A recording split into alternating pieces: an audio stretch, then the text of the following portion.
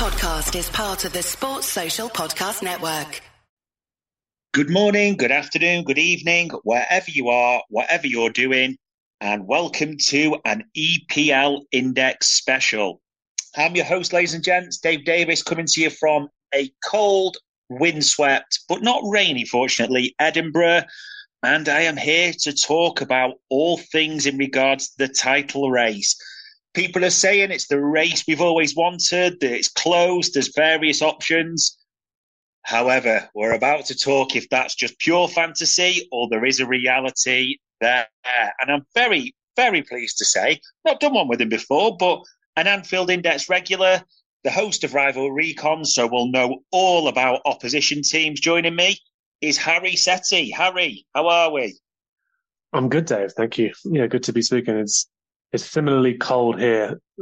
I don't think it's raining just yet, but yeah, it's pretty dark, pretty miserable. So delighted to be talking about football. Yeah, indeed. As we hit that autumnal feel, as we hit towards the Christmas period. And I mean, Harry, there's so much to sort of walk through here, especially at the top. I mean, there's literally 3 points that separates the top 4, and then, there's clubs behind. So we'll talk through whether we think people are runners or whether they'll be fallers. We'll talk about who are title contenders, who are top 4 contenders, and we'll sort of really get into it. And me and Harry, ladies and gents, we will put our necks on the line as well. So we'll revisit it to see if we got it spot on or we are for the guillotine, as it were. So I suppose if we look at let's start the big prize, Harry. This is always the business one, isn't it? The important one, the title race. So if we sort of analyse the 4 teams, and we'll do them one by one in sort of the ranking order as they are now, it's thinking, because I've got quite strong opinions on this, I'm not going to lie, whether we class them as real runners or we think they're going to be fallers from almost a horse race and a betting perspective. And why we're thinking that, any strengths, weaknesses, sort of initial thoughts about the start of the season as well. And probably the ultimate place to start, you've got to go with the top of the table, Harry. Ange Ball, Spurs, 23 points. I think someone said they're their best, if not the best, ever sort of opening for a new manager in the Premier League. It all seems to be pointing rosy. Spurs fans seem all happy, all great. Everything's going swimmingly. Harry, are you about to burst that bubble? Do you class Spurs as a real runner in this race, or do you think they're going to be a faller? Yeah, no, I mean, that's growing up in North London. Got a lot of friends who are Spurs fans, and they are happier than I can remember seeing or hearing from them for a very long time, I have to say, because they're friends. You don't begrudge them too badly. You're always happy to see your mates happy, and they have had a pretty miserable time, I think, certainly when it comes to. I just got the sense, speaking to them over the past few seasons, I mean, the managers who were there didn't really want to be there. A lot of the players who were there didn't really want to be there. The fans couldn't really buy into any of these projects. I think a lot of them are pretty heartbroken after the way in which it ended for Pochettino. And then since that point, there's been a lack of coherence, a lack of clarity about them. So I think Postecoglou coming in, I think what we're seeing around the revitalization of the club, the fans, the players, I think it's real in terms of that side of things. I think people are enjoying this more than they've enjoyed it for a long time. And we talk a lot about stats and the underlying numbers on plenty of the pods on Anfield Index, plenty of the pods on EPL Index as well. But there is always that intangible, and we know it. We know it well. When you get everybody pulling in the same direction and the feeling is good, it won't carry you all the way, and that's what I'm going to get to my point eventually. But it can carry you quite a long way, and a good start's very important if you want to build a genuine challenge. Do I view Spurs as genuine title contenders? No, I don't. I don't think so. I think what they're doing right now is probably outperforming what they're truly capable of in the long run. Carried on this wave of optimism, this wave of enjoying the football again. But I think it's a pretty precarious ride, if you will. Yeah, I have to admit, and sorry, Spurs fans, we are not trying to sort of burst your bubble. We're just being honest here, but I've got exactly the same sentiments. I've got to be honest that I also look at a few things like their fixtures, to be honest, Harry. They do seem, when you Of stack course. them up against who's at the top there, they've had some good ones, shall we say. They Hmm. only just beat Sheffield United at home. Fulham at home isn't a bad one. Even a 10 men, yes, but the Luton away, that they made that look quite tough. And the other things I was thinking as well, and listen, they've had great starts to the season. Let's be clear on this, but Son, Madison, do I expect them to keep this level up? I mean, I think Son's on 7 goals already, which is absolutely brilliant. He's had a brilliant start before, though, hasn't he? And, not, I wouldn't say gone missing, but it just seems nigh on impossible to keep that standard up for most players. So there's just that. And this is going to sound like a dig at Spurs, Harry, but it's not. I've just got to be honest on this. I have noticed that there's been big celebrations already. I mean, you probably remember it when they beat Liverpool, that, the last minute Matip goal and a few others. Yes. It's an interesting one. I'm sure there's a better way of phrasing this, but almost the celebrations, the disco lights were going off at the Mm. stadium. All the players are over by the fans, whooping and hollering and all that. Now, understandably, as you said, for the history, what they've been through recently, I get that. I understand that optimism, but without wanting to be absolutely brutal, the top teams are not celebrating anything at this stage of the season, are they? This isn't the business end. You can be out of it, but you can't win it, shall we say, as the old platitude goes. But how do you kind of make out the way they are optimistic? Do you think they are almost overly optimistic at this stage, would you say? I mean, the impression I get from speaking to the Spurs mates I know, who I've known for many years, to be honest, is, I mean, I don't think any of them expected it to have gone this well so far so soon. The sense I get from them, and again, this is not to try and it's not to try and drag them down.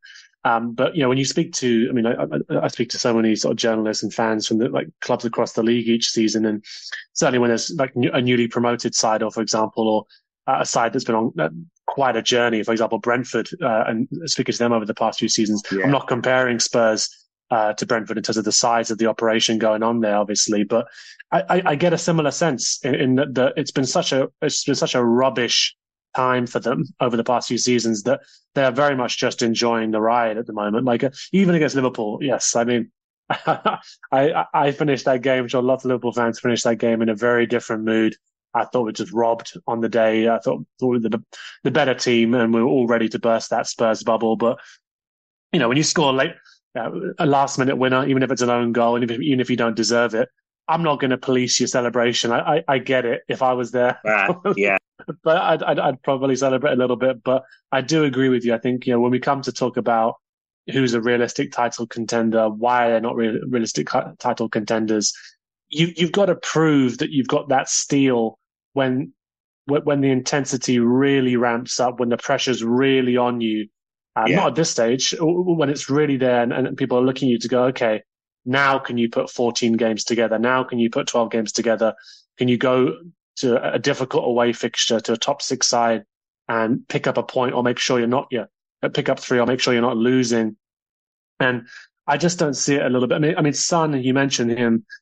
He does, to turn me to look at the numbers a little bit. I mean, this is a guy who does outperform his numbers every single year. It's remarkably consistent, even when he has those patches. But yeah, I looked at the season and thought, surely he's going to suffer a little bit. Kane, his partners departed, and the way in which he started. I mean, I don't view it as sustainable. I also don't think they've got the attacking depth to deal with somebody like him being absent for a good while as well. Yeah. But I mean, we've seen it ourselves as Liverpool fans. Yet we have to admit, we saw. Yeah, I can remember Klopp getting the players together to celebrate that 2-2 win. 2-2 draw against West Brom like it was a win. True. That last minute goal from Origi. I'm not saying they're on that journey, but there's a reason behind what Postecoglou is trying to do. You've heard some of his comments about, letting the fans get carried away a little bit. Be very interested to see how they do when they do have a sticky patch. You look at some of their fixtures that are coming up as you're talking about what they've had so far. Yeah, a trip away to Palace. Chelsea not looking too good, but that's coming up. I mean, there's a Villa, City in there. It does get tougher, Yeah. and you wonder how they're going to react to that. And if they do lose a few of those players, those key players, Basuma being another one of them, how do they react? And you look at the wins they've had, couple big scorelines in there. I think that's really about the opponents they've faced. Tended to be quite tight affairs, to be honest. And I just wonder if some of those some of those games, the sliding doors moments start to go the other way for a little bit. How will they react? Like I said, Spurs to me at the moment feels like a high wire act, and I think I think they could fall off. Yeah, it will be interesting to see. I think we've definitely moved them into enjoy it, Spurs fans, but we're being honest, we're struggling to see you there at the end of the season. We could well be wrong. Yeah. We are not savants by any means, but that's where They're we're a going. catfish. They're a catfish, Dave. That's I think. There you go. So moving from probably catfishes, to be honest, to the real deal. I mean, second in the table, people are talking about how they've had a Hmm. bad start, but Harry, City are a couple of points off it. And I mean, you look at the players they've been missing, whether it be through injury or suspension. Surely only a fool rules them out of any type of contention, or probably the red hot favourites for you, would you say? Yeah, I think you base it on the pedigree that the sides have, right? I mean, we spoke about who's able to look on their record and say, oh, well, we can do 12, 13, 14, 15, 16 games on the spin if we need to. We've got that experience, that muscle memory. We know how to do it. There's enough players in the squad, the manager, the staff, even the fans to a degree, right? Are starting to become accustomed to that sort of success. They know how to do it. It's weird. The past few seasons, I mean, there's periods where you watch this City side and you think it doesn't strike me as like the best iteration of these Pep sides, but he finds a way to get this side dominating games in such a way that I think there's an aura about them. Not quite what United had, but similar to that in terms of a lot of these games. They're dictating how these games are played. The opposition come and they have a certain approach. Not many people really go at them, and the way in which they play allows them to dominate those kind of games, control them, and very often it comes down to who's got more quality, and they have a lot of quality. Let's face it, they are always restocking their stockpiles of talented players in most positions. But I think what we've seen so far this season from them is they do tend to take a little bit of time to fully get going, to be honest, most seasons in terms of like picking up true sort of full power, if you will. Yeah. We spoke about Spurs there at the start, and it doesn't matter if you win these games like this at the start of the season. It matters because you want to keep yourself, in contention. You want to keep yourself as close as you can to City and the likes of Liverpool in the past as well, because you know that those sides, when it comes to the business end, they'll continue to motor, and you got to try and keep up. And I think that's what I'd be prepared for if you're thinking about facing City. You've got to keep as close as possible to them because they have that capacity in them. When it comes to the real business, the meat of the season, they'll start to turn on the third, the fourth engine, and they'll really go for it. I think what you can see though this season, I think it's you don't wish injury on any player, but the absence and the integral nature of a player like Rodri to this side, just how influential he is. I think he is so good at his role and so integral to the system that City play that he allows them to dominate games in a way in which they're not able to do that when he's not there. And I think you've seen that of late with some of these losses. Obviously, the loss to Wolves, the loss to Arsenal, tight games. Not saying they're getting battered by any stretch of the imagination, but they're not quite able to really turn the screw in the way in which they're able to when they've got that comfort blanket of Rodri there. So we've seen how much money people have spent on the number 6 position, or how much money certain clubs haven't spent. If you're looking at Liverpool, I suppose this summer, obviously ending up going for Endo. But yeah, City, I've been lulled into a false sense of security with City too many times over the past few years, thinking that doesn't look like the best iteration of City that I've seen, and then they're able to ramp it up. Haaland, when he ramps back up, he's a flat track bully, and I expect him to score goals in. Yeah, you'll be the dross, win the league, is what one of our friends says, and Yeah. he's very much capable of being that instrument for City still. So I think, yeah, they have to be the favourites, and everybody else has to be really looking at them and thinking, well, our aim is to stay as close as we possibly can, and then look to double down on our strengths. That's certainly what I'm hoping for Liverpool. Yeah, I'd agree wholeheartedly with that because, like most neutrals or other teams, you want to believe, don't you? You want to believe that having won Of that course. treble, the hunger drops off. You want to believe that maybe these players are not quite the same. And you look at something like, as you said, not wishing injury on players, but De Bruyne are out with surgery a large part of the Oh, season. yeah. So you want to see a lot of things. And like you said, some will take a bit of encouragement from the fact that even in their wins, like you said, Brighton at home the other day, Sheffield United Mm. away, they've definitely been nowhere near their attacking imperious best. And then people even look and say, look at that Arsenal game as well. They've all those types of things that I just have a feeling that I'm not saying they're irrelevant, but it may just be clutching. I think it really comes down to a couple of things for me, like you. They will click at some point. History tells us that. They are the team that's capable of just turning on a results machine, so to speak, as well.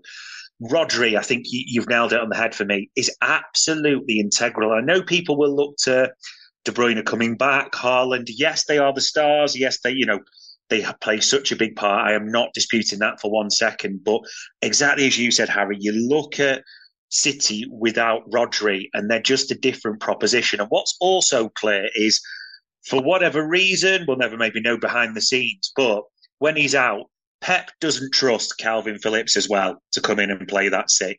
They look for alternatives, don't they? Or Yeah. moving people around, shall we say. So I also think, I was just going to say, man, I think also we shouldn't, you shouldn't take for granted the loss of, they've lost key players in the past and, sort of big figures in the dressing room. And you always wondered, is that going to make them slightly more vulnerable?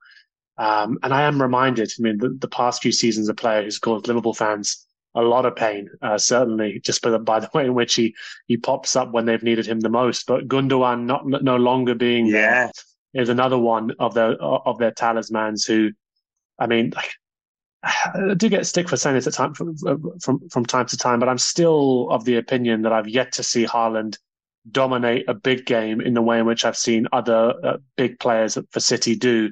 Really stamp their authority on a big game, not just score the final goal in a 3-1 or a 4-1 in those games. I'm not saying he's clearly a phenomenal striker, but I've yet to see him do what I've seen Gundogan do what I've seen De Bruyne do what I saw David Silva do, Aguero. There's different. It still feels slightly different with him. So I wonder, will they rue missing Gundogan? And yes, they've added Doku, and he looks nice and exciting, but yeah, I want to allow myself to say that they look a little bit more vulnerable than usual. And yeah, everybody else in the league who wants to be a contender, all you got to do is make it so that when they do start to click and they look over their shoulder, they're stunned to see two or three like right behind them, because that's a pressure that they haven't really felt before.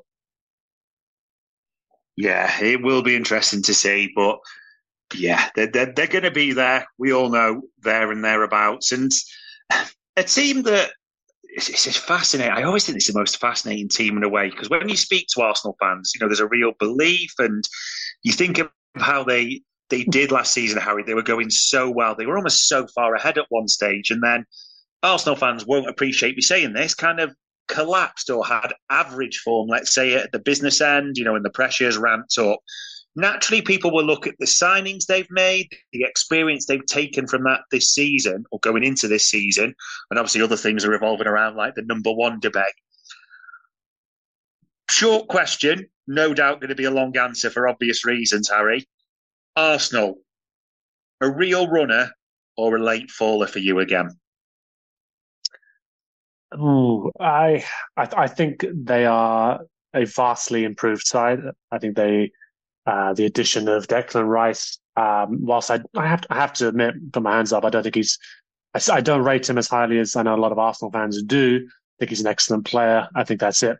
But again, an excellent player in the role in which you need within a system you can really help you reap the benefits. I think he's helped improve them even further. But for me, we spoke about Spurs earlier on, and sort of obviously again growing up in North London, we got a lot of mates, got a lot of Arsenal friends as well. Um, I mean, the reaction very different, I'd say, over the past few seasons to uh, the reaction I've seen from some of my Arsenal friends. I'm not saying this is everybody by any stretch over the past few seasons as they've progressed and maybe I think they've ahead of schedule. I think it's fair to say about Arsenal. Their fans, I mean, I think they've bought into how good they are a little bit too much before they've actually proven, uh, yeah, anything. To be honest, I mean, I think they're a side that has continued to improve in nearly all areas, and they should be applauded for it.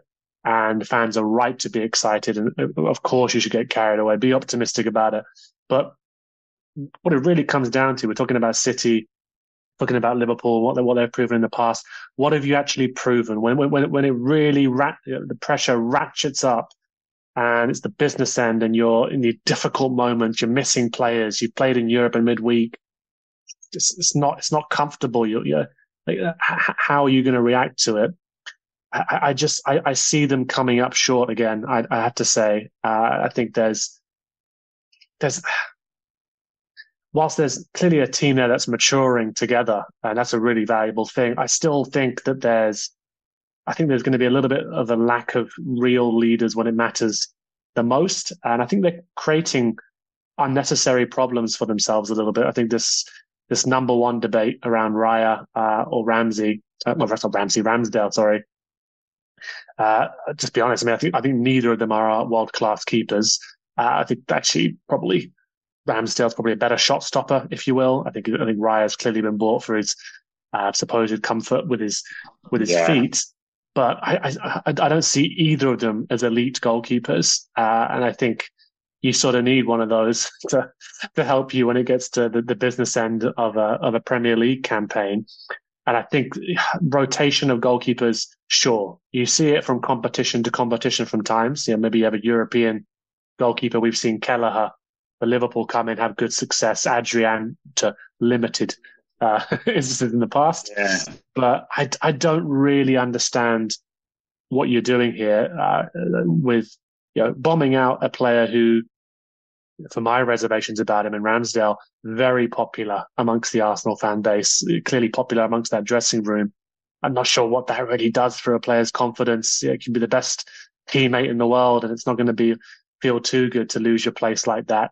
So I think a couple unnecessary problems, and I question the attacking depth that they have. I think Nketiah, solid player, good squad member, big drop off from Jesus in terms of what he offers them in that role. I have reservations about Havertz and how well he will fill that role, because I do think they'll try and play him in that role when Jesus isn't there from time to time. And yeah, I think you look at last season, and I mean, people always love to throw around the bottling thing, right? To side, and it's that's the internet's lingo now when it comes to teams that try and compete with the Death Star. But yeah, I just felt that when it really mattered and the pressure really ratcheted up and there was actual intensity of competition, they just fell away. And I think that's a little bit to do with inexperience, a little bit to do with like a lack of depth. They've improved that depth, but I just think they'll be found lacking a little bit again with this addition of European football now to have to contend with Champions League football rotation. There'll come some difficult moments, and don't get me wrong, I think they've proven already they are a resilient bunch. I think they've come back in a number of games, clearly a side that fights for each other. A young group, like I said, that's maturing together is always great. But I don't know, I see them coming up a little bit short. Like, do they have that steel, like about them? I've yet to see it. Yeah, it's kind of a weird one because I agree, and I see, like you said, I see the improvements. It is a young side, so they will develop, they will get Mm. inherently better as players, with experience, all that type of thing as well. I did look, as you mentioned, about European football. I mean, very much last season, Arsenal had almost a Europa side and a Premier League side, that full rotation. It Hmm. never works that way in the Champions League because of the nature of the competition, as we know, the stresses that go with it, etc. So that comes into the thinking. The other thing that I put a big question mark against Arsenal, and everyone's going to talk about the experience and all that, no doubts, that's the biggest one. But the other one I think sometimes gets forgotten, as you alluded to, a goal scorer. They've got good attacking players, but almost like a Salah, a Haaland, someone like that who's going to, score for Arsenal each week. You But yeah, probably I'll be honest, the way I'd phrase it, you'd hope like Saka, Martinelli, Mm. Odegaard got into double figures. I think, you'd expect that off them and all that type of thing. But all the title winners, as we know, Harry, they have a 20 pluser, shall we say, who goes beyond, really makes it happen. So I'm just quite putting a question mark there. Like you Yeah. said as well, there's no such thing as two number ones. Absolute nonsense. It does nothing for anyone in that squad at all. It breeds a bit of uncertainty. They both play a different way, so they're adjusting each game, if they were to rotate as well. All the top sides who've experienced or tasted glory have a number one, a top quality number one. You know who it is. And like you said, is it Raya for his feet, which is great, but he's a good keeper, don't get me wrong, but he didn't exactly cover himself in glory, shall we say, against Chelsea this weekend. Ramsdale, is he good enough to be almost a title winning keeper for me? Bit of a question mark there. And then the other one is like, he's mentioned the signings that Rice, whatever you think about the price, and I'm not trying to sort of rhyme like a rapper here, but very much will improve them in that side. But the other ones, and listen, Timber's just purely unlucky. That's a Yeah. horrific for the lad. That's a terrible injury. So we'll never really know what could have, would have, should have happened there. But Havertz is probably the big question mark in terms of any player at the moment who's been signed for that type of Mm. money, isn't he? There's a big question mark about it. I think this isn't to dig him out, but it tells its own story that they wanted to give him that penalty so he could get a bit of a cheer from the fans. That probably tells you how it's going. On the other side, is anyone else come in that I think's taken them to another level or improved them, shall we say, a key thing, bar Rice? Struggling to see it. There's the Saliba question, if he was to go out as well, what have they got? So they are a good side, they are improving, but like you said, until they put that trophy in the cabinet or a big something in the cabinet, there's going to be those question marks against them. So I'm Yeah. going to go with you. I think they're a late faller on the late offences, but I don't think they're going to the last day. And let's move on to a team, Harry, where we'll try not to talk with our hearts too much and be level-headed on this. Liverpool, Uh, 3 points off the top from Spurs. Arguably, I think, being neutral, as many people have said, the toughest opening from those teams, if they're their fixtures, the away, that type of thing. But trying to be objective here, real runners or late fallers for you? I think everything I've seen so far from this Liverpool side, like sort of Liverpool reloaded, as Klopp has alluded to them, uh, so much to be excited about. I think there's like a real like energy that's been injected back into the team with some of the midfield additions that have come through. Some real excitement there, and um, I think. But I think what's more important to focus on is yes, that's great, and it helps the system function better, and we needed that. Could tell that Liverpool needed that injection of youth in midfield. The technical upgrade that they've got in midfield to go with the physical capacity is huge, huge on what they had last season. And at the same time, you're seeing uh, the maturity that's starting to develop there. There's some of the partnerships that's starting to develop among some of the attack. So obviously Darwin Nunez, who's coming and looks more settled this season than he did Yeah. last time. Still plenty of room to improve, but he's incredibly young. You can see seems to be a bit more assurance about him, and you've really been taken in by the group as you'd expect, given the bunch that exists at Liverpool. So there's you look at this Liverpool squad. Put it simply, this is the best attack in the league. It's the best attacking depth in the league. No one can match them. I think the variety of different ways in which that attack can hurt you, and the different threats that they have, Swiss Army knife, if you will, of different ways in which this Liverpool team can hurt you. From the muscle memory counter attacks to the high press when they're able to do it, to set pieces, to individual brilliance, to having the best player in the league. And I think it's comfortable to say that at this point that at the moment the best player in the Premier League is Mo Salah. I think that I don't have to be biased on that. The numbers speak for themselves. He's there, and you've got that talisman, and you've also got what we said that potentially Arsenal lack, and a goalkeeper that is again probably one of the best, if not the best goalkeeper in the world as well, in terms of his ability to bail the side out in the biggest of moments, display a consistency, an unflappability about himself. Even if he makes an error, tends to recover from it pretty well. So I think Liverpool got this really interesting mix of really exciting attack. They could re-energize the midfield, albeit with some gaps, which we've seen.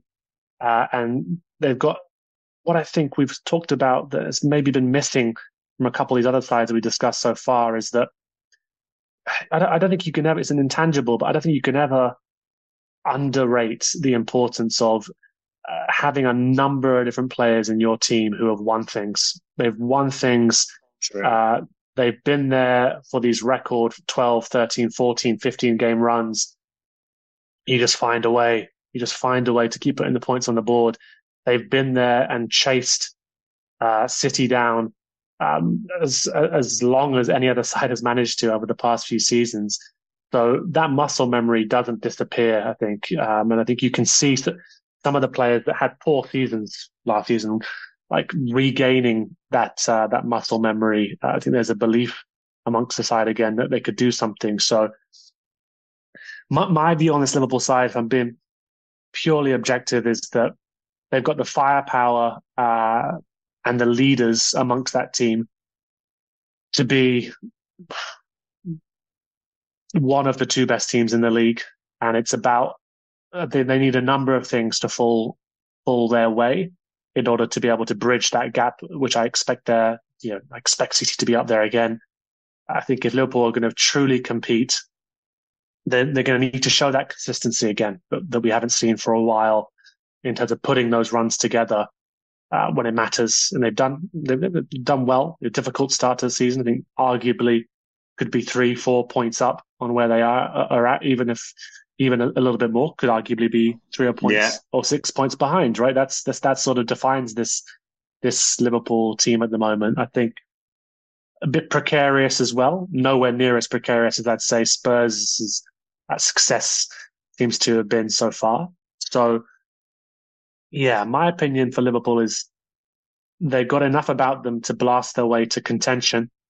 It's just about a couple key things. You need Alisson to still perform at the level which he has done. You need Salah to keep on being the best player in the league, which he looks like he's comfortable in doing. And perhaps you need a couple of these new boys to really announce themselves this season. So the likes of Darwin Nunez, the likes of Szoboszlai, maybe a few others that we don't expect as well, just to announce themselves. So I think there's deficiencies amongst Liverpool. We're not spoken about the defensive side of the game. Obviously, that's a concern for lots of Liverpool fans. Too many basketball games, not enough of the controlling dominance we saw in the seasons where they won the title or should have won the title. I mean, like would have won the title any other season if it wasn't for the Death Star. I think they're not showing they've got that about them just yet. So I think if we start to see that, then maybe you could talk with a little bit more confidence about their title contender, just how if they're title contenders. But I think of those 4 that we've mentioned so far, there's a really interesting mix of ingredients that Liverpool have with the manager who's proven he could win it as well. Same with City. That I think puts them above the likes of Tottenham and Arsenal when it comes to the crunch points of the season. You think that experience would be worthwhile, will be valuable. So I think they're the second best side in the league at the moment if everything goes their way. And if things really go their way, well then, could be an exciting business end of the season. Yeah, it's intriguing to see. I think very similar. I think the question marks, as you mentioned, which we should call out, that everyone knows about Andy Robertson's shoulder injury now. So that's surgery, isn't it? So 10 to 12 weeks, which means it looks like, and who knows, because they may rotate or use other people, but Liverpool are very reliant on Kostas Tsimikas, it seems, at left back right now. I think people have got question marks about that. Naturally, and I think there's been an adjustment in the Premier League calendar, that there's a bit of a gap, so to speak, in January, which probably isn't a bad thing for Liverpool, especially with, as you say, your opinion, the best player in the Premier League, Mo Salah, going off for AFCON with Egypt. I think the other big thing that, as you alluded to, if we talk about Rodri for City and his quality, there's a big question mark about Liverpool's number 6, isn't it, at the moment? Who it is, who suits best, how that's working. I mean, Alexis McAllister seems to have the shirt there at the moment. An excellent player with, impeccable pedigree, but at the same time, a 6, I think Liverpool fans have got their own opinions on that. So, like you said, I think there's probably a lot more question marks against Liverpool than there is City right now. And, in the detail, which it always comes down to the small details, we know at the later points as well, Harry. So Liverpool will need a lot of luck, I think, to be right there at the moment, but do seem well equipped. I'd agree, and we will do our rankings later on, people. As much as Arsenal fans and Spurs fans are probably throwing things or screaming at us right now, we will get to our rankings. We do promise, and where we think people will finish. And I suppose part of that from the title, the one thing that, and hopefully this is exciting as well, Harry, there's real contenders, it seems now, for a top 4 spot, because Liverpool finished 5th naturally, and Newcastle broke into it last year, so people will look at them. But there's almost like a fresh blood from certain teams, which I do want to explore and talk about, because the top 4 race could almost be as exciting as it's ever been potentially as well. So you can't start anywhere bar the team who's 5th and only a point or so behind Liverpool in Aston Villa. Unai Emery he's tearing up trees there. You look at their record in 2023. I think it was either the best or just behind City. Yeah, like their home record, their wins on the spin. There may be a few question marks possibly against away and things like that, which we'll talk about. And certain players are firing for them right now. There's no debate about that. But then again, we've got to be honest. Villa, a serious top 4 contender for you. It's an interesting one. I think, again, if you base it on what you've seen in the past and the muscle memory that you associate with certain clubs, they've not proven it, right? They're not proven it for a long, long time that they have that steel to put in those runs to deal with the pressure that it takes when it comes to sort of like putting in a top 4 challenge. But what do they have? I think the ability of Unai Emery, I think you have to say this is a guy who was largely derided when he came to the Premier League and was at Arsenal mocked for, the post-match interviews, his pronunciation of evening, all that stuff. This is a tactically astute manager. And this is somebody who, for the most part, I think, sometimes you see him, he makes bloopers like everybody, but I think what you see is a manager there who's very aware of adapting his side to basically exposing or targeting the opposition's weaknesses. We've seen it when Liverpool played Villarreal and Sevilla in the past.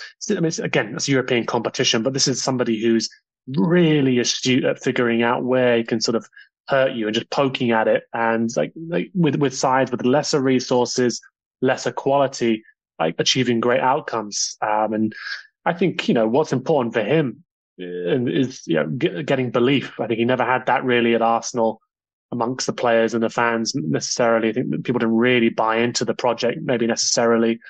I think Villa's a nice club for him, a nice fit in terms of the size of the club, but the ambition is clearly there. And I think there's a lot of sides that you look at in the league who the story of the past couple Premier Leagues has been sides that probably should be in better order than they are, and a bit more in disarray, a bit chaotic at certain clubs, lack of coherence, lack of clarity. I don't get that impression when I look at Villa. I see a lot of people pulling in the same direction, a squad that looks to have bought in to their manager and what he's trying to get them to Yeah, do. They can see the results of it. They can see that some of them are playing their best football they've played in their careers. There's youth there. There's some exciting talents. I think Diaby's a really clever signing they brought in. Douglas Luiz looks to be yeah, maturing great. There's Ramsey to come back, Watkins. So there's a talented side there. There's also a couple people on that side who've won things, and Emi Martinez, who we spoke about the importance of winning things, and this is a guy right. who's won the biggest of all of them, and you can tell he's the sort of character who has that bite about him that could be valuable in a pursuit of a top four place. So I think you'd look at their record over the past few seasons and think, well, it's been a long time since they've proven they've got that sort of robustness about them to really do this. But that point I make about chaos and the lack of chaos that I see there, I think that can go a long way. I think it really, when people start to believe and everyone's pulling in the same direction, you've got a tactically switched on manager and the players that buy in can take you a long way. I don't see what Villa are doing as being super precarious either. I think they've got some different ways of hurting you, and I think it's gonna be really exciting to see how they develop. I think they're one of the more intriguing sides in the league to see how will they handle a tricky patch. But I think you only have to look at the table, see how they're performing so far. I think they're going to be a handful to deal with this season. Yeah, zero. I mean, there's every reason for that whole end to sort of be positive. Like you said, Ollie Watkins firing Diaby. I actually thought when I saw his price, I thought that could be one of, if not the signing of the summer for value wise Yeah, as well. I mean, that kid's, he's so talented. He's fast, left foot cut in for the right, and he's made a huge difference to them. You look at, say, the 2023 form, Villa Park, how good they are at home. They're absolutely imperious. I get the feeling they'll put some big names to the sword there this season. And like you said, the manager, they have, for me, have got almost the best manager, they could possibly have. Maybe, I know people will debate Villa's history and all that, but Emery is a top class operator and would fit in at a lot of, the big clubs, as it were. So there is a lot to be positive there for Villa. On the other hand, there is still a few question marks about it as well. That Europe, as they go further in that, which we expect them to, how will they do in that regard? Because they've not got the biggest squad. Also, as you alluded to as well, muscle memory. Villa haven't been in a race of sorts, if you know what I mean. When we're getting towards that business end, when you get to the last 8 games, sort of April onwards, and to be honest, it's almost irrelevant how you play. It's about the points and the results that you get. Simple as that. So they've not yet experienced that pressure, so to speak, as well. So how they come under that. But I think, like you said, they are almost an exciting one to watch. And for the neutral, it is great that there's newer blood, newer teams in there as well, because that keeps it fresh at the same time. And I suppose the team pressure's off as well, isn't it, Dave? We talked about that lack of experience, but it also means that there's a lack of expectation. I don't think there's that pressure on them really. I mean, it will be there at one point during the season if they really want to be a side that can finish in the top 4. They will have to go through that. But for the moment, I don't think there's that expectation from the fan base. I think people are just enjoying the ride. But this manager's is a serious operator. I think people shouldn't doubt that he's thinking about this already. He's thinking about how to chart a pathway through to that top 4 spot. And similar to what I was saying about Liverpool and some of the other sides who want to win the title, you just got to stay in and around it. Just stay in and around it. If they can stay around 5th, 6th, even 7th, like close on points, they're capable of putting a run together. As you mentioned, the home form, imperious. Yeah, absolutely. They've definitely got a puncher's chance, no doubts about that. And I suppose one team that, if it's going to be Villa potentially that could come in as the newer boys, one team that did it last season, Newcastle stole the top 4. And they are an interesting side because a mixed start, let's file it under that, results seem to have turned around back to a positive nature again. They've got the Champions League to contend with. Newcastle, serious top 4 contenders for you? Yeah, I think so. I think it's a weird one when you. I've never been sold. I've never been fully sold. Um, I never bought what Eddie Howe's been been selling, but I think he's more for me. I mean, every game that goes past is what he's getting out of this side. I think is remarkable at times, and we spoke about the power of belief, the power of cohesion, and the fans' belief as well. And I think that's very present in Newcastle, and it's something about when a side has been deprived of it for so many years, in the way in which Newcastle were as a club, and certainly under Ashley. It's probably a very potent cocktail that they've got back now. This belief amongst the entirety of the club flows through everything. The optimism that comes with the knowledge of the endless supply of investment that's no doubt going to be funneled into the club. But they haven't necessarily, relied on that wholeheartedly when it's come to their success over the past few seasons. I think last season they overachieved by getting into the Champions League. I don't think they were a Champions League side, but they took advantage of other sides not playing up to their ability. And I'm not trying to be disparaging when I say not a Champions League side. If you finish in the top four, you're a Champions League side. But I think they're ahead of schedule when it came to that. So I wonder this year. They seem to be enjoying the Champions League so far, but I wonder how that's going to impact them as the season goes on. Seem to be free scoring, real strong home form as you mentioned there. Yeah, do enjoy that Liverpool obviously stole the game from them up at St James's Park. Very satisfying, of course, and somehow managed to do it twice last season as well. But you can only have to look at their fixtures to see just how strong they've become at home. And any side that wants to be in with a chance of finishing in the top four, that home form is vital. It's vital that when sides arrive at your ground, they think it's going to be a rough afternoon. And I think the majority of the sides that travel up to Newcastle in the league are preparing for a horrible afternoon. To be honest, they put you under a lot of pressure.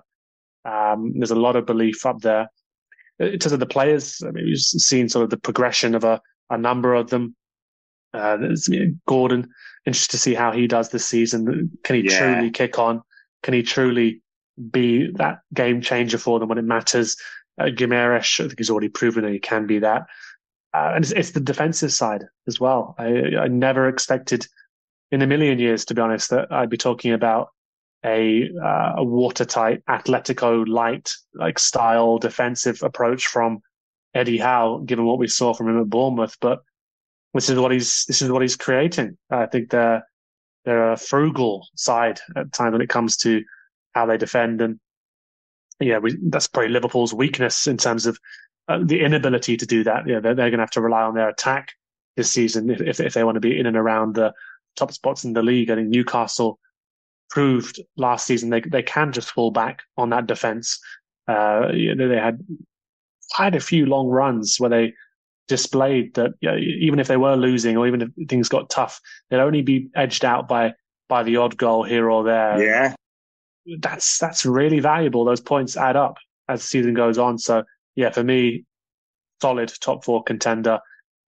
Perhaps if they miss out on a couple key players, the likes of Gimenez, Isak as well, maybe they'll start to falter a little bit. European football gets a bit more tough. Maybe it becomes a distraction. But as long as that defense is there, as long as that defensive approach remains intact, I think they've got a chance. Yeah, it is interesting that, like you said, they were in there last season. It all feels like with Newcastle, how they do against the question marks. Like you mentioned, they didn't have European football next season. They're in the Champions League, and they've got a hell of a Champions League group, haven't they? They've done well, great result against PSG, but they've got to go there. They've been to the San Siro. It's almost, when does that start to catch up with them potentially? Yeah. Like you mentioned as well, certain players. I could be wrong, but I do feel Isaac's so important to them in terms of goals and the attacking. It seems to be very much that he's the favoured one. Callum Wilson coming from the bench a lot nowadays, so that will be key. Yeah. The defence as well, like you said. I mean, the defence, I almost feel like, in a way, it almost exceeded all expectations by some distance last season, those players, when you look at them and how well they did. There was just a bit of there's been an initial dip. They seem to have sort of corrected the ship, so to speak, but a few against Liverpool, they shipped 3 to Brighton away, didn't they? Yes, 1 against City, but most people are going to concede at the Etihad, that type of thing. So it's those almost question marks how they do against that. I think that will define where they almost rank, shall we say, and whether they do breach or retain that top 4, which I'm going to be honest, I think would be a hell of an achievement for Eddie Howe if he could get back-to-back Champions League qualifications. A hell of an achievement with what they've got on. So that will be the interesting one because we're not far off predictions as well. And I'm going to almost bring these two teams together, Harry, because they're big teams. They've spent a lot as well. They're well known, the struggles for different reasons. There's always going to be focus on these two. United and Chelsea. Are you looking at them as serious top 4 contenders this season? Chelsea is a weird one.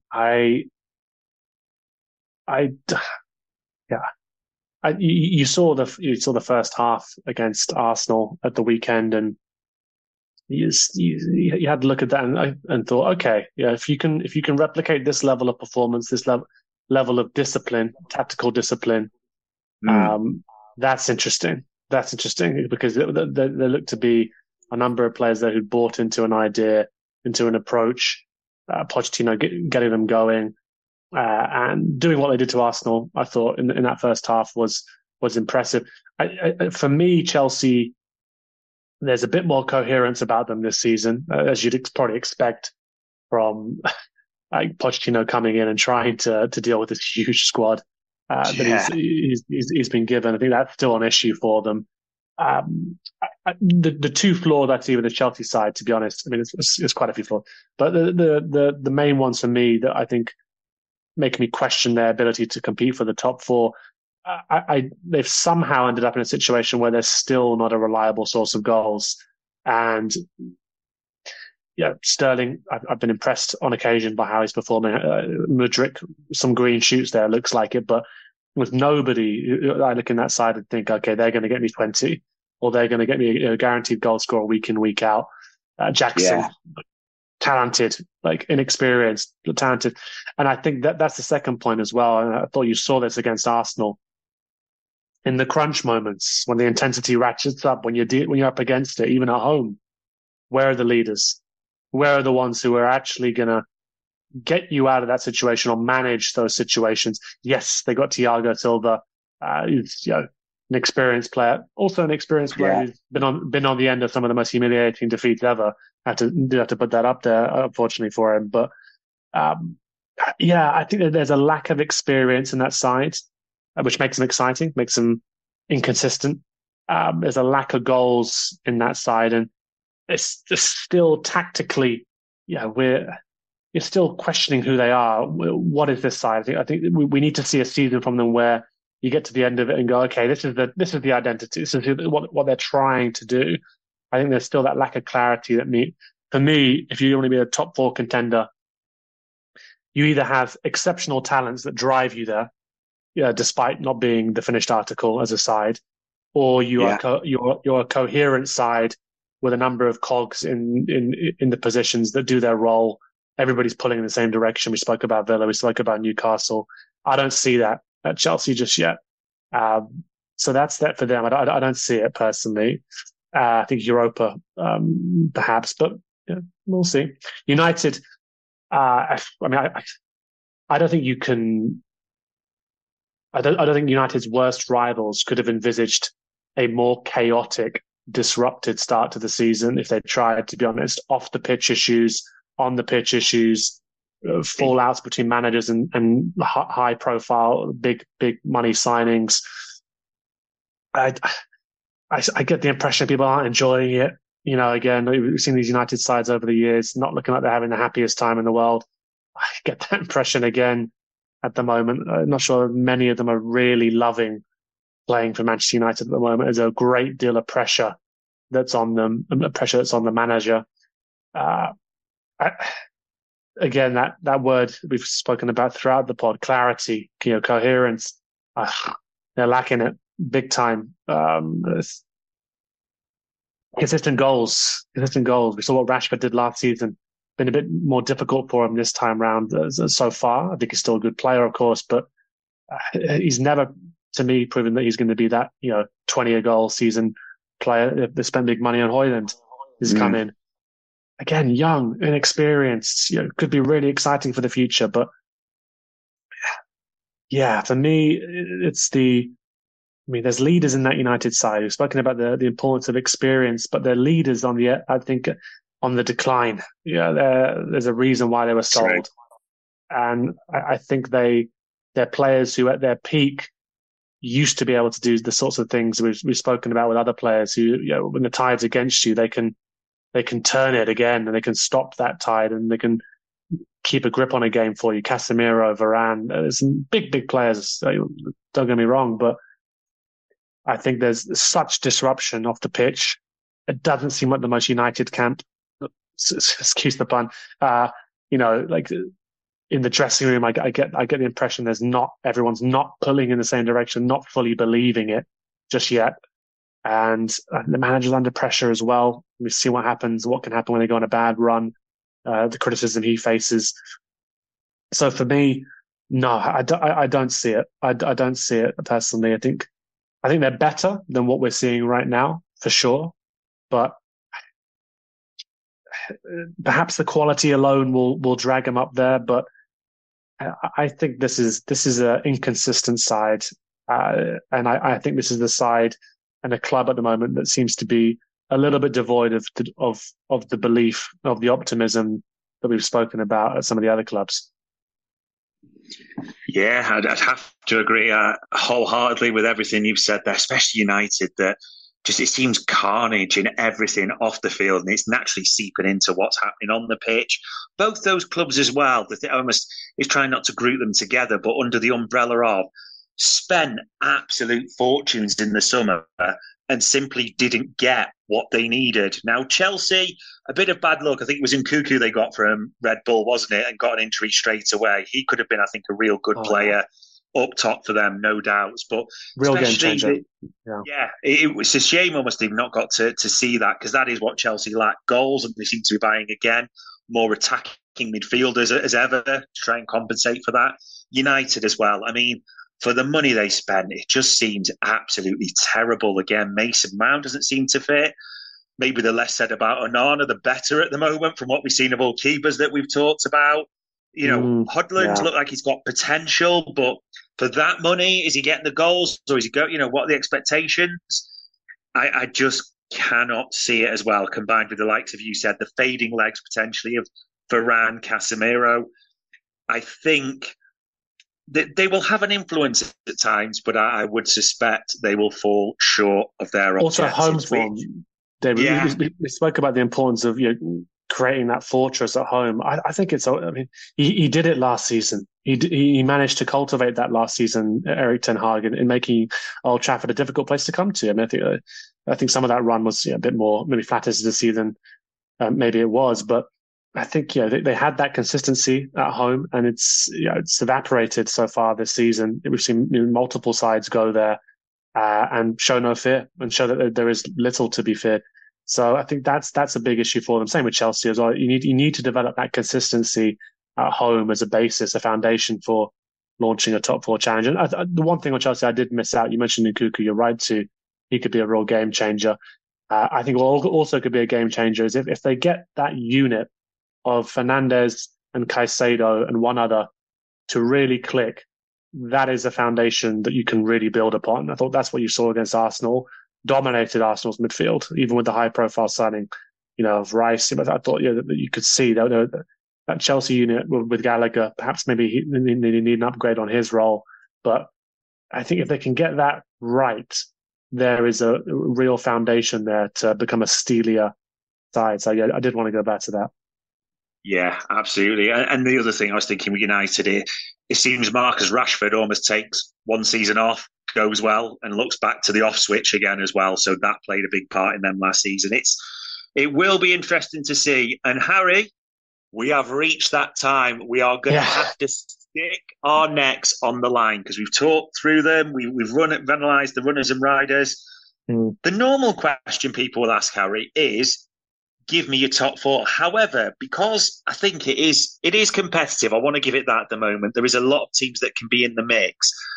I'm going to ask you, Harry, in natural ranking order, top to 1 to 6, for your top 6. Who do you think finishes where in that top 6?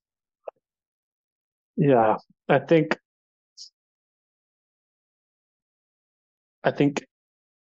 Aston Villa finished 6th. I think perhaps they just miss out in the end, but that's a huge improvement. I think that's something to be celebrated if they were to do that. Newcastle.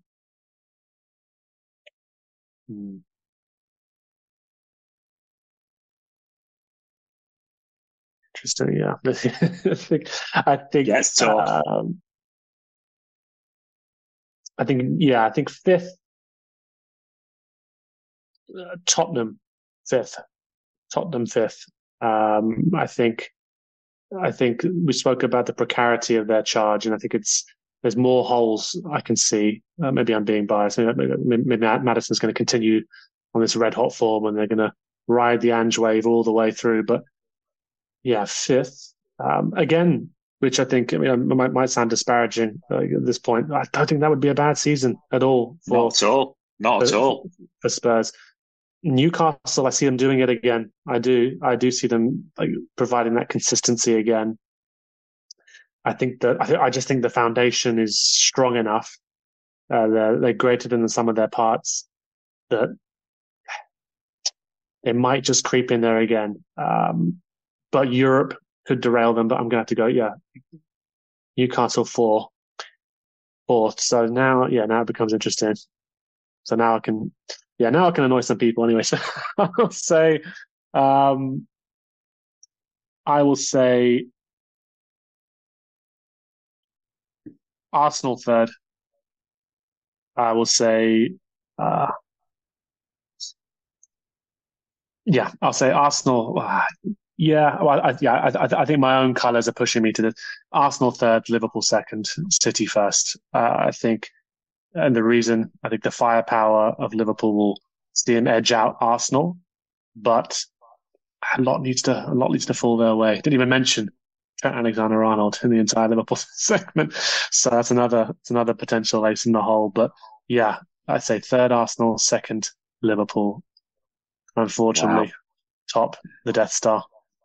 Interesting. So just to confirm, folks, in reverse order, Harry has gone 6th Villa, 5th Spurs, 4th Champions League spot Newcastle, 3rd Champions League spot Arsenal, 2nd Champions League spot Liverpool, and City take the title. Now, interestingly, I've not got too different, in all honesty. I do think Villa will finish 6th, and I know a few Villa fans will be thinking, we're Champions League contenders. Absolutely, I think it's fair to label you that right now. But for all those reasons we mentioned, maybe possibly just a lack of experience, the smallest squad out of all those, it does count in the long run. So that's why I've put them 6th.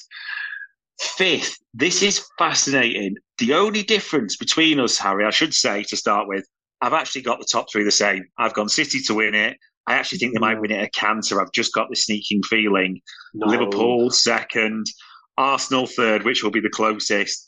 The only variation, I just get this sneaking suspicion that Europe especially plays the part, and it will just take that bit of toll on Newcastle, who will finish 5th, and Spurs will sneak into the top 4. Now, I'm going to be honest, I could easily rotate 4th and 5th around if I'm honest, but I'm pretty entrenched with the top 3 in that regard. And the very, very final question I'll ask is, we've talked about them, so we don't need to go into massive depth, but just in positions, because we're going to have Arsenal fans, Liverpool fans, everyone's saying it, but we're going to have people shouting at us who are Chelsea and United fans. Yeah. Where are you going to put them in the final table, Chelsea and United? I mean, you shout at me. You shout at you. shout at your team. I'm sure they are shouting at their teams. Honestly, I'm answering your question by just jumping to another point, just super quickly, because I feel like I have to do it. I think, I don't want to be disrespectful. I think they're the best run club in the league. I think Brighton, we've not mentioned them at all, and I just wonder. Yeah, true. I just wonder how far they can go. I think they got Europe as well, which I think is proving to be tough. I think the depth will hurt them. I just think that we have to say that if Brighton finish anywhere between fifth and seventh, or fifth and eighth, that is incredible. It's absolutely incredible. Yeah, true. And they should win a lot of plaudits for it. I think that's a real example to a lot of other clubs. United, Chelsea, I think will finish. Chelsea seventh. I think they've got quality there. They've got a good manager. They have the makings of foundation, defensive foundation there. And they want Nkunku to come back, could be a real catalyst for them second half of the season if he's expected to play much part. I think there's enough there for it to start turning in the right direction. Seems a bit more coherent to me than United. I'm just going to get hate regardless, but I think they stay where they are.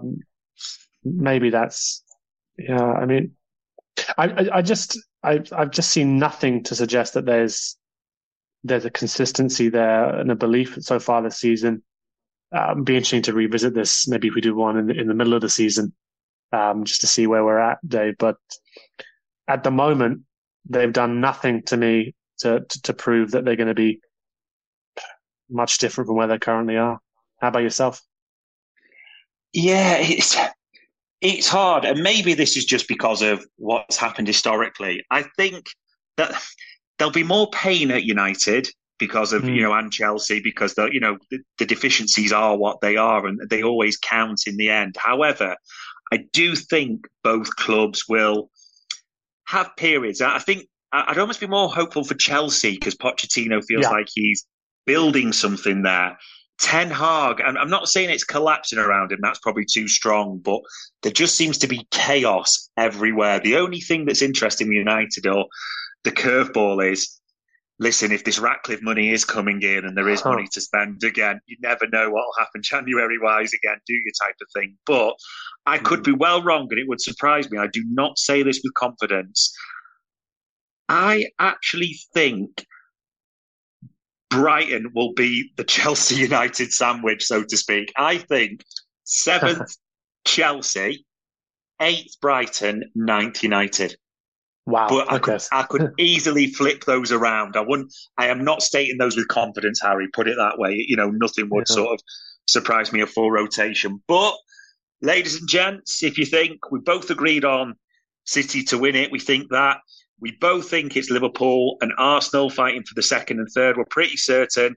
We swithered on our Champions League spots. There's a Spurs-Newcastle debate to be had, and we both have Villa in a creditable 6 before any villains start shouting at us at all. However, we would understand if there's a few messages of hate from Chelsea and United fans, because we do not predict success for them. And like Harry said, we will revisit this later in the season. We have gone through it all. We have talked runners and riders, contenders, fallers, top 4. All it really leaves me to say is, Harry, thank you for your time and analysis, sir. Much appreciated as ever. Yeah, no worries. Good stuff. And ladies and gents, that was the EPL Index special of Runners and Riders. Sports Social Podcast Network.